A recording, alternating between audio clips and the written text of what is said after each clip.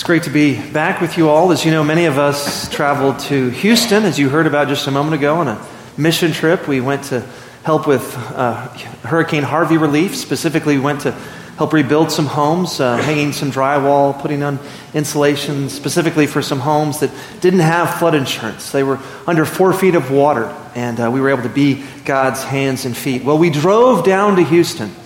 Kind of a long drive, a lot of car time. And so we spent much of that time getting to know one another. The men in my car, we talked about who are the 3 most significant people who have helped make a difference in your life. Who are the 3 people who have influenced your life the most?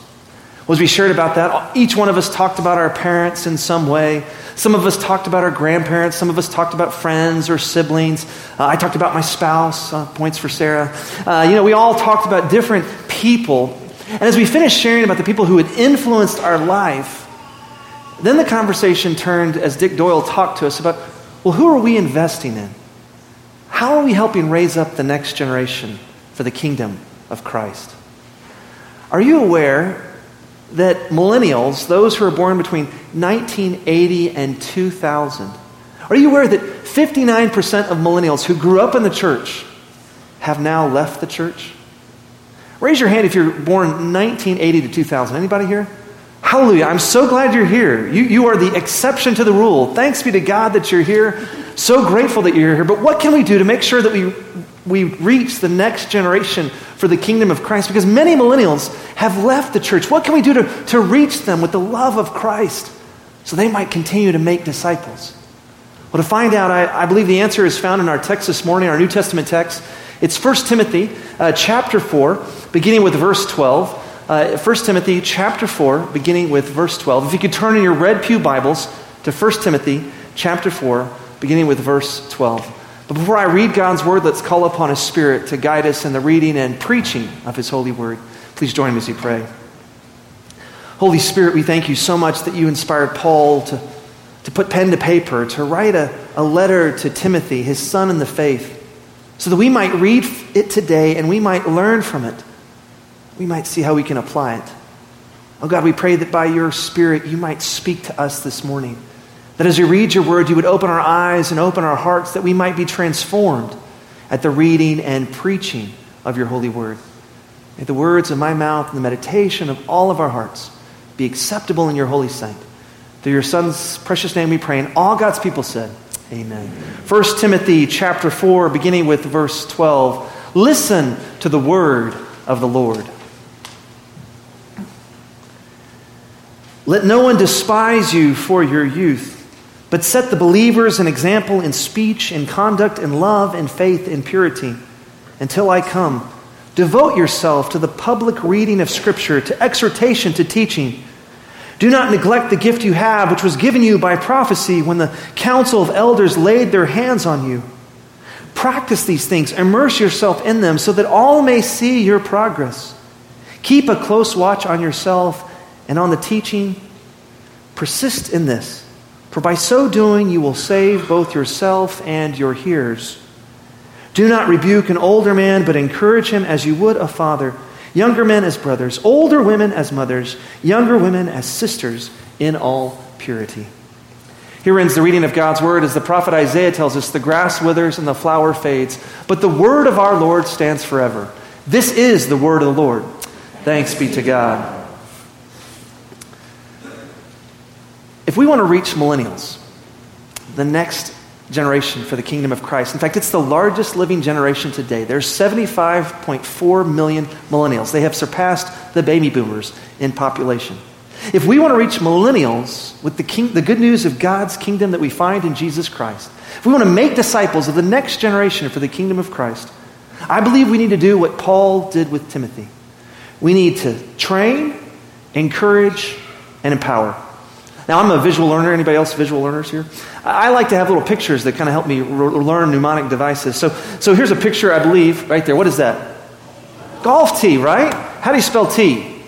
T-E-E. Train, encourage, and empower. The next time you tee one up to play some golf, think of, oh yeah, I'm supposed to train, encourage, and empower the next generation for the kingdom of Christ. In fact, can you say that with me? Train, encourage, and empower. You see, the one thing that millennials long for is someone to walk alongside them, to encourage them in their walk with God. My generation, which is the generation that's in between the boomers and the millennials, we're called Generation X. Not a very exciting name, but anyway, my generation, what we longed for more than anything was community. Because my generation, more than any other generation, experienced divorce than any other generation before. We experienced more divorces in my generation than any other generation before it. And so we longed for community. We just wanted friends. We wanted lots of friends. In fact, the most popular sitcom for my generation is a show called Friends. I think we've got the slide there. Larry? Yeah, there it is. Friends. And of course, before Friends, and the Friends is a show about 6 people hanging out at a coffee shop all the time. Well, before Friends in the 80s, there was a show called Cheers. 8 people hanging out in a bar all the time. In fact, the theme song to Cheers, I believe, speaks to the cry of my generation. If you know the song, please join me as I sing it. Sometimes you want to go where everybody knows your name, and they're always glad you came. You want to be where you can see our troubles are all the same. You want to be where everybody knows your name. That was the cry of my generation. Man, give me some community. Give me some friends where people know my name. Well, millennials are more connected than any other generation because they all have these cell phones. And with texting and Twitter and Facebook, they're able to stay connected. They've got this network of friends that they keep in touch with all the time through social media. So they're not wanting community. Most of them already have plenty of friends. But what they're looking for are deep one-on-one relationships. They're looking for someone who's a little bit older to walk alongside them, to help encourage them, to train them, to empower them. You know, with the dawning of the internet and smartphones, millennials really don't need any more information. They've got plenty of information. Let's be real honest. Most millennials today know more than we did when we were their age. Because when I was in high school or I was in college and I wanted to do a term paper, I had to go to this really large building. It's called a library. Do you remember these things? Yeah? You go to a library, and then I had to check out these paper-bound items called books, and we'd have to take these books, and I would carry a lug of books. In fact, I've got a picture of a kid carrying a bunch of books. That was me leaving the library. And I learned how to look in the back, the index, to find the topic that I was looking for, and I'd have to read or go to the table of contents, and I would read a chapter or two to try to find the information that I needed for my term paper. Well, young people today, they have a question. They just ask Siri, "Siri, what is this?" And then it'll tell them what Siri has to say or what the internet has to say. But Siri doesn't answer the deepest questions of life. If you ask Siri what is true, and I did this recently, she said, "You can't argue with the truth." Or she told me, "You're the boss." Or "Whatever you say, Howard." Siri gets it wrong when it comes to the deeper questions of life. Millennials need someone who can help point them to the truth. For all of us know, according to this, the truth is not an idea, it's not an ideology, it's not a political party. It's a person. His name is Jesus. For he is the way, the truth, and life. No one comes to the Father except through him. Nationwide surveys tell us that millennials want a safe place where they can ask their questions, their hard questions, and they know they won't be judged. Millennials, like all of us, need a godly, authentic, humble mentor who's willing to invest in them by training, encouraging, and empowering them to help do the work of God's kingdom. We all need someone who's just a little bit older than us to help us know that we are valued by God and that we can be used by God. We need someone who will encourage us, as Paul encouraged Timothy in our text this morning. Listen again to verse 12. "Let no one despise you for your youth, but set the believers an example in speech, in conduct, in love, in faith, in purity."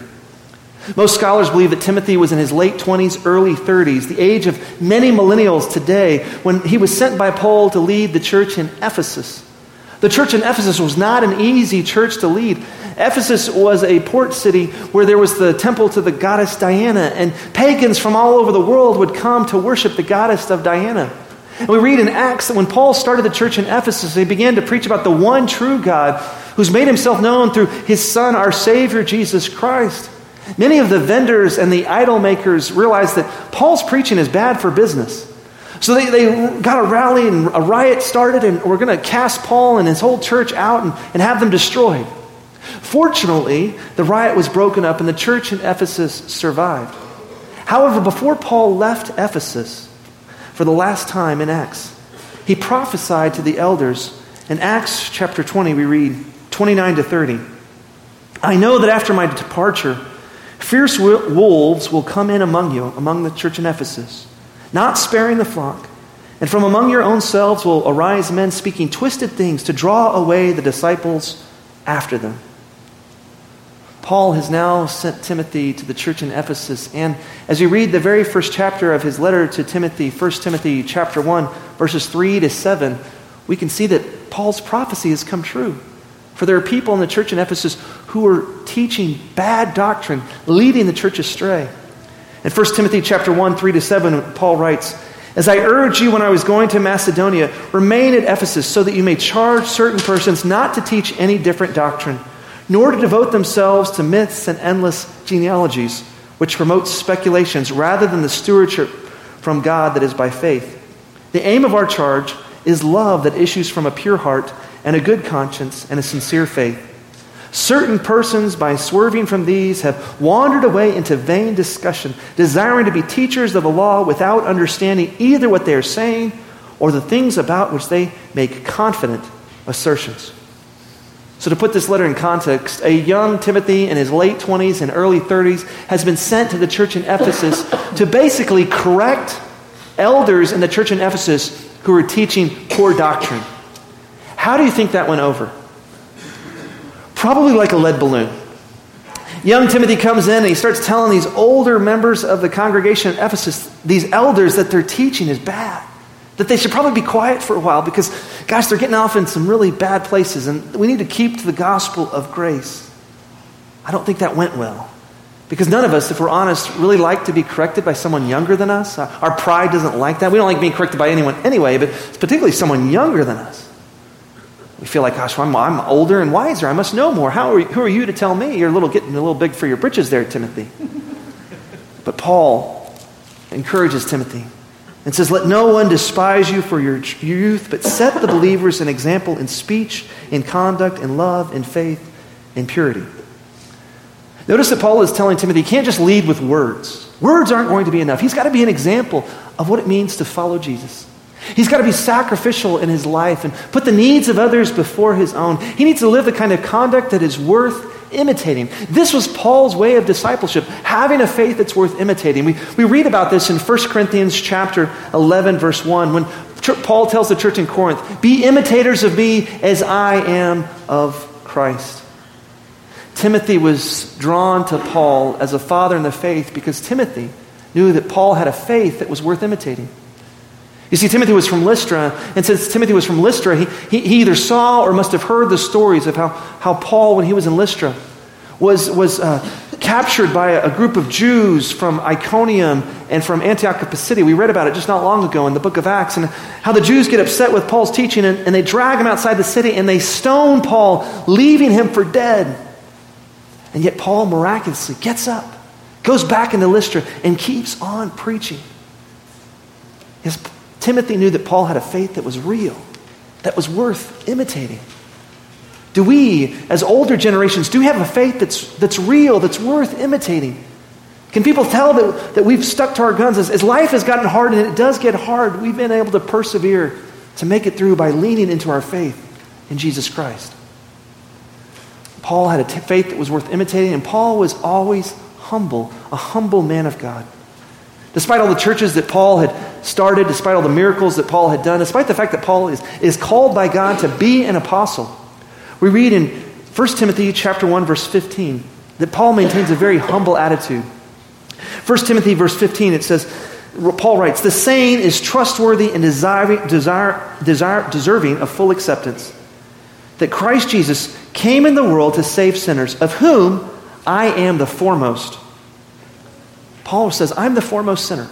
Even though he's an apostle, even though he's planted churches, even though he's miraculously healed people, he still identifies himself humbly as the foremost sinner. "But I received mercy for this reason, that in me, as the foremost sinner, Jesus might display his perfect patience as an example to those who are to believe in him for eternal life. To the King of the ages, immortal, invisible, the only God, be honor and glory forever and ever. Amen." Paul maintained a humble attitude because he knew that he was saved by grace. do we humbly recognize that we're all sinners in need of God's grace? Just because we're older than someone doesn't necessarily mean that we're better than them or that even necessarily that we're wiser. The fact is that we're all sinners in need of God's grace. We all need to walk humbly before God. We need to treat one another as fellow brothers and sisters in Christ. That's why Paul writes to Timothy the words of encouragement in chapter 5, verse 1 and 2 that I read. Do not rebuke an older man, but encourage him as you would a father, younger men as brothers, older women as mothers, younger women as sisters, in all purity. We're all a part of the family of faith, and we're all sinners saved by grace, and so we need to treat one another with mutual love and respect, to humbly recognize that, the ground is truly level at the cross, that none of us are better than anyone else. There are two kinds of advice that people give in the world today. There's solicited advice and unsolicited advice. Now, we like solicited advice because we asked for it, right? When I have a big decision to make in my life, I will often talk to several people and get their perspective, and I'm asking for their advice. I want to hear what they have to say, what they think I ought to do. But psychologists tell us that, 100% of the time, we are naturally resistant to unsolicited advice. In fact, they would tell us that people who give unsolicited advice are usually wasting their breath, because naturally people are defensive of that. They don't want to be told what to do unless they're asked. Now, as a father, I reserve the right to give my children unsolicited advice because I'm supposed to train them up in the way they should go so when they're older, they'll not soon part from it. So I need to give them unsolicited advice. But I don't give millennials unsolicited advice. I don't tell them just because I'm a Gen Xer what to do. I figure if they want to know what I think they should do, they'll ask me. It's not my job to tell them. They're brothers and sisters in Christ. They've got even more information than I do probably on some things. I don't need to tell them what to do unless they ask me. Spiritual mentoring isn't about just giving advice. Spiritual mentoring is really about walking alongside someone, hearing their story, listening to what God is doing in their life, and then ultimately pointing them to the Scriptures to help them see what God is doing. Yes, we need to train the next generation for the kingdom of Christ by pointing them to the Word of God. Notice what Paul says in verse 13. Devote yourself to the public reading of Scripture, to exhortation, to teaching. We know from 2 Timothy and the book of Acts that Timothy was raised by a Jewish mother and a Jewish grandmother who had trained him in the Old Testament Scriptures. Timothy was a missionary companion of the Apostle Paul, so for several years they were together helping plant various churches, and Paul trained Timothy on how to read the Old Testament through the lens of Jesus. What we need to do for millennials is help train them how to read the Bible through the lens of Jesus. And we do that by first pointing them to the Gospels. If you've never read the Bible before, I would encourage you to start with the Gospel of Mark. It's the shortest Gospel. It's only 16 chapters. If you start in Matthew, which is what a lot of people will do, they get kind of lost in the genealogy of all the names. They're in the first chapter. That can get confusing. So start with Mark. Read Mark. Then read Matthew. Then Luke. Then read John. And as you read through the Gospels, then you have a lens through which to read the rest of the Bible. The lens of Jesus Christ. It's the best thing we can do for the next generation is to teach them how to read this every day through the lens of Jesus Christ. To train them in how to read God's Word and to encourage them to use their gifts in ministry. Notice what Paul says in verses 14 and 16 of our text this morning. Do not neglect the gift you have, which was given you by prophecy when the council of elders laid their hands on you. Practice these things, immerse yourself in them, so that all may see your progress. Keep a close watch on yourself and on the teaching. Persist in this, for by so doing, you will save both yourself and your hearers. Timothy clearly had a gift for teaching. Paul saw this, and so he encouraged Timothy to continue to use your gift in teaching. For to the teaching of God's Word, the proclamation of the good news of Jesus Christ, that God loves us so much that He would send His one and only Son here to this earth to live in perfect obedience to our Heavenly Father, to pay the price for our sins with His death on a cross, then on the third day to conquer sin and death on our behalf with His resurrection, so that we might have the assurance of eternal life if we simply believe in Him. It was through the consistent teaching of God's Word and the gospel of grace that Timothy was able to help save souls. It's the hearing of the gospel and believing that souls are ultimately saved. A few weeks ago, I shared a quote from leadership coach Zig Ziglar. He's a good Baptist. He says this: a lot of people have gone further than they thought they could because someone else thought they could. A lot of people have gone further than they thought they could because someone else thought they could. I've got to be honest with you, I'm here today because in 1992, I drew the short straw in my youth group, and I had to give the sermon on Senior Sunday. I didn't want to do that. But my father's a drama director, and my youth pastor said, "Oh, you're good at talking in front of people. You can do it." And I was like, "No, but prom's Saturday night. I don't want to be up in the pulpit on Sunday." But I went, and I did, and I preached God's word, and I did the best I could. And a lot of people from the church came up to me and said, "Howard, you've got a real gift for preaching. Have you ever thought about going into the ministry?" I said, I think I'm going to finance the gospel rather than preach it. So I majored in business, finance, economics. But when I went to Dallas to work for Price Waterhouse, I took a spiritual gift survey as a part of joining Highland Park Presbyterian Church. And when I joined that church, preaching and teaching came up as leading gifts in my skill set. And the college minister at Highland Park Presbyterian Church asked me if I would teach a Bible study to a bunch of SMU students. Then the singles pastor at the church asked me to speak at a retreat. And the youth director asked me to use my gift of teaching at one of his retreats. And I was being encouraged to use my gifts in ministry. Through faith in Jesus Christ, each one of us has been given different spiritual gifts. I don't know what your gifts are, but God has called you and gifted you so that you might use them for the sake of His kingdom. You don't have to go into full-time occupational ministry to use your gifts for the kingdom of Christ. You can simply volunteer with one of the ministries that are in our church, our youth ministry or children's ministry or any of the ministries that we've got, big events. So there's a lot of great opportunities to serve, a lot of great ways to use your gifts in ministry. Or you can work with one of our ministry partners here locally, like Heal the City on Monday nights. You can volunteer with them as just as a helper or as a doctor or as a nurse, whatever you can do. Or you can go on a mission trip like we did recently to Houston, and you can help rebuild some homes. And I quickly learned at that trip that I do not have the gift of craftsmanship. We were hanging some doors, and we were putting this frame on this one door, and I had to use finishing nails, which are really kind of small nails, and I was hammering it in, and I'd get it halfway, and it would bend every time. And Scott Gilmore was picking up our mess afterwards, and he noticed that there was this one door that had like 6 bent finished nails right outside. Those are my nails. So I have different gifts. I have the gift of, I was able to speak Spanish, so that was more helpful to the team than my hammering of nails. But whatever your gifts are, God has equipped you to use them for His kingdom work. Who are you encouraging to help use their gifts in ministry? Because Paul trained Timothy with the Word of God. Paul encouraged Timothy to use his God-given gifts for ministry. And finally, Paul empowered Timothy to lead. The best way to empower someone to lead is to give them responsibility, to trust them to do what they're called to do. We have to give young people roles of responsibility so they can use their gifts in ministry and help lead. Paul knew that. That's why he sent Timothy by himself to go lead that church in Ephesus. He knew that the best way to become a good leader is to start leading. And so he empowered Timothy to use his gifts. When the church in Ephesus looked at Timothy, and I saw this 20 to 30-year-old young man come in and start telling these older members of the church that they're not teaching the right things, I'm pretty sure that his leadership was questioned and rejected. But by the power of the Holy Spirit, when Paul looked at Timothy, he saw a leader, one who could help turn the church in Ephesus around. And ultimately, through that daily struggle, Timothy was able to help turn that church around. We've got to equip, we have to empower millennials to help join us in the work of God's kingdom. The story that we read earlier in the Old Testament, when Samuel was called to anoint the next king of Israel from one of the sons of Jesse, he looks at the older sons first. No one even thought to look at David, right? He's the youngest son. He's a teenage boy, most scholars tell us, out herding the sheep. When everyone else saw a shepherd boy, God looked at David's heart, and He saw a king.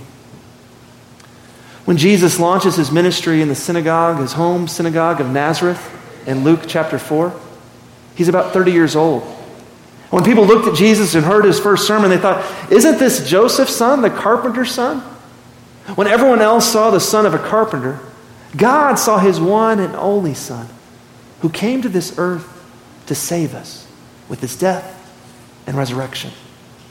Yes, if God was able to use Timothy to lead the church in Ephesus, if God was able to call a young teenage boy to be the next king of Israel, if God was able to use His one and only Son, Jesus, at the age of 30, and by the age of 33, help lead a whole movement and leave a legacy of people who continue that movement that we're a part of today and help save the world with His death and resurrection, then surely God can use the millennials that are in our church today to help do the work of God's kingdom.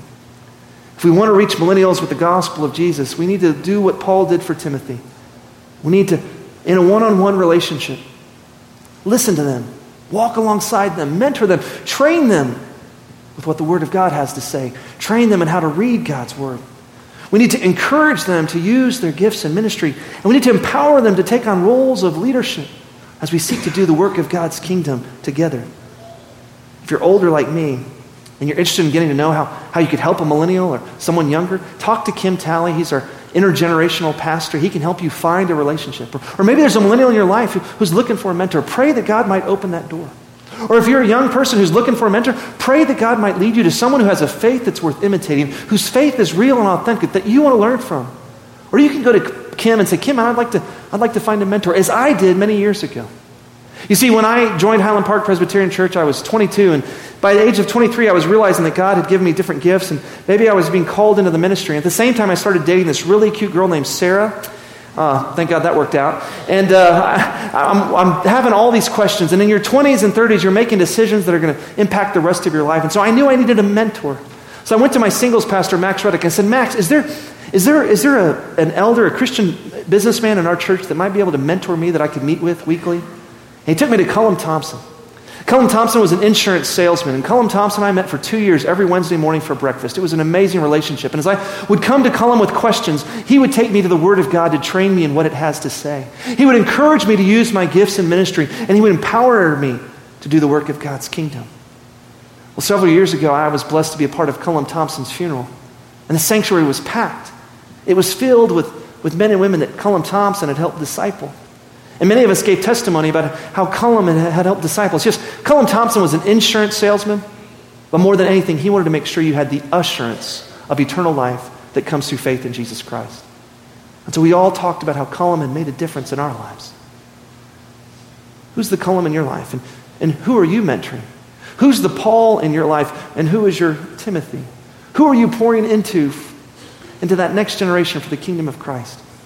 May God lead each one of us to that Timothy, so we might build up the next generation for the kingdom of Christ. Please join me as you pray. Gracious and loving God, I thank you, Lord, for men like Cullum Thompson, and I thank you, Lord, for the Apostle Paul and Timothy, and the model relationship they give to us today, that we can see that by mentoring one-on-one, spending time with each other, training in the Word of God, encouraging us to use our gifts in ministry, and equipping us to lead, God, you are able to raise up the next generation for the kingdom of Christ. Lord, I thank you for the millennials that are a part of our church today. It saddens me that so many of them have left the church. Lord, help us to equip the millennials who are here to help reach their generation for the kingdom of Christ, to help make disciples of Jesus. Help us to partner together so that disciples might be made and you might be glorified. We pray this in the strong and precious name of your Son, who is the Christ. And all God's people said,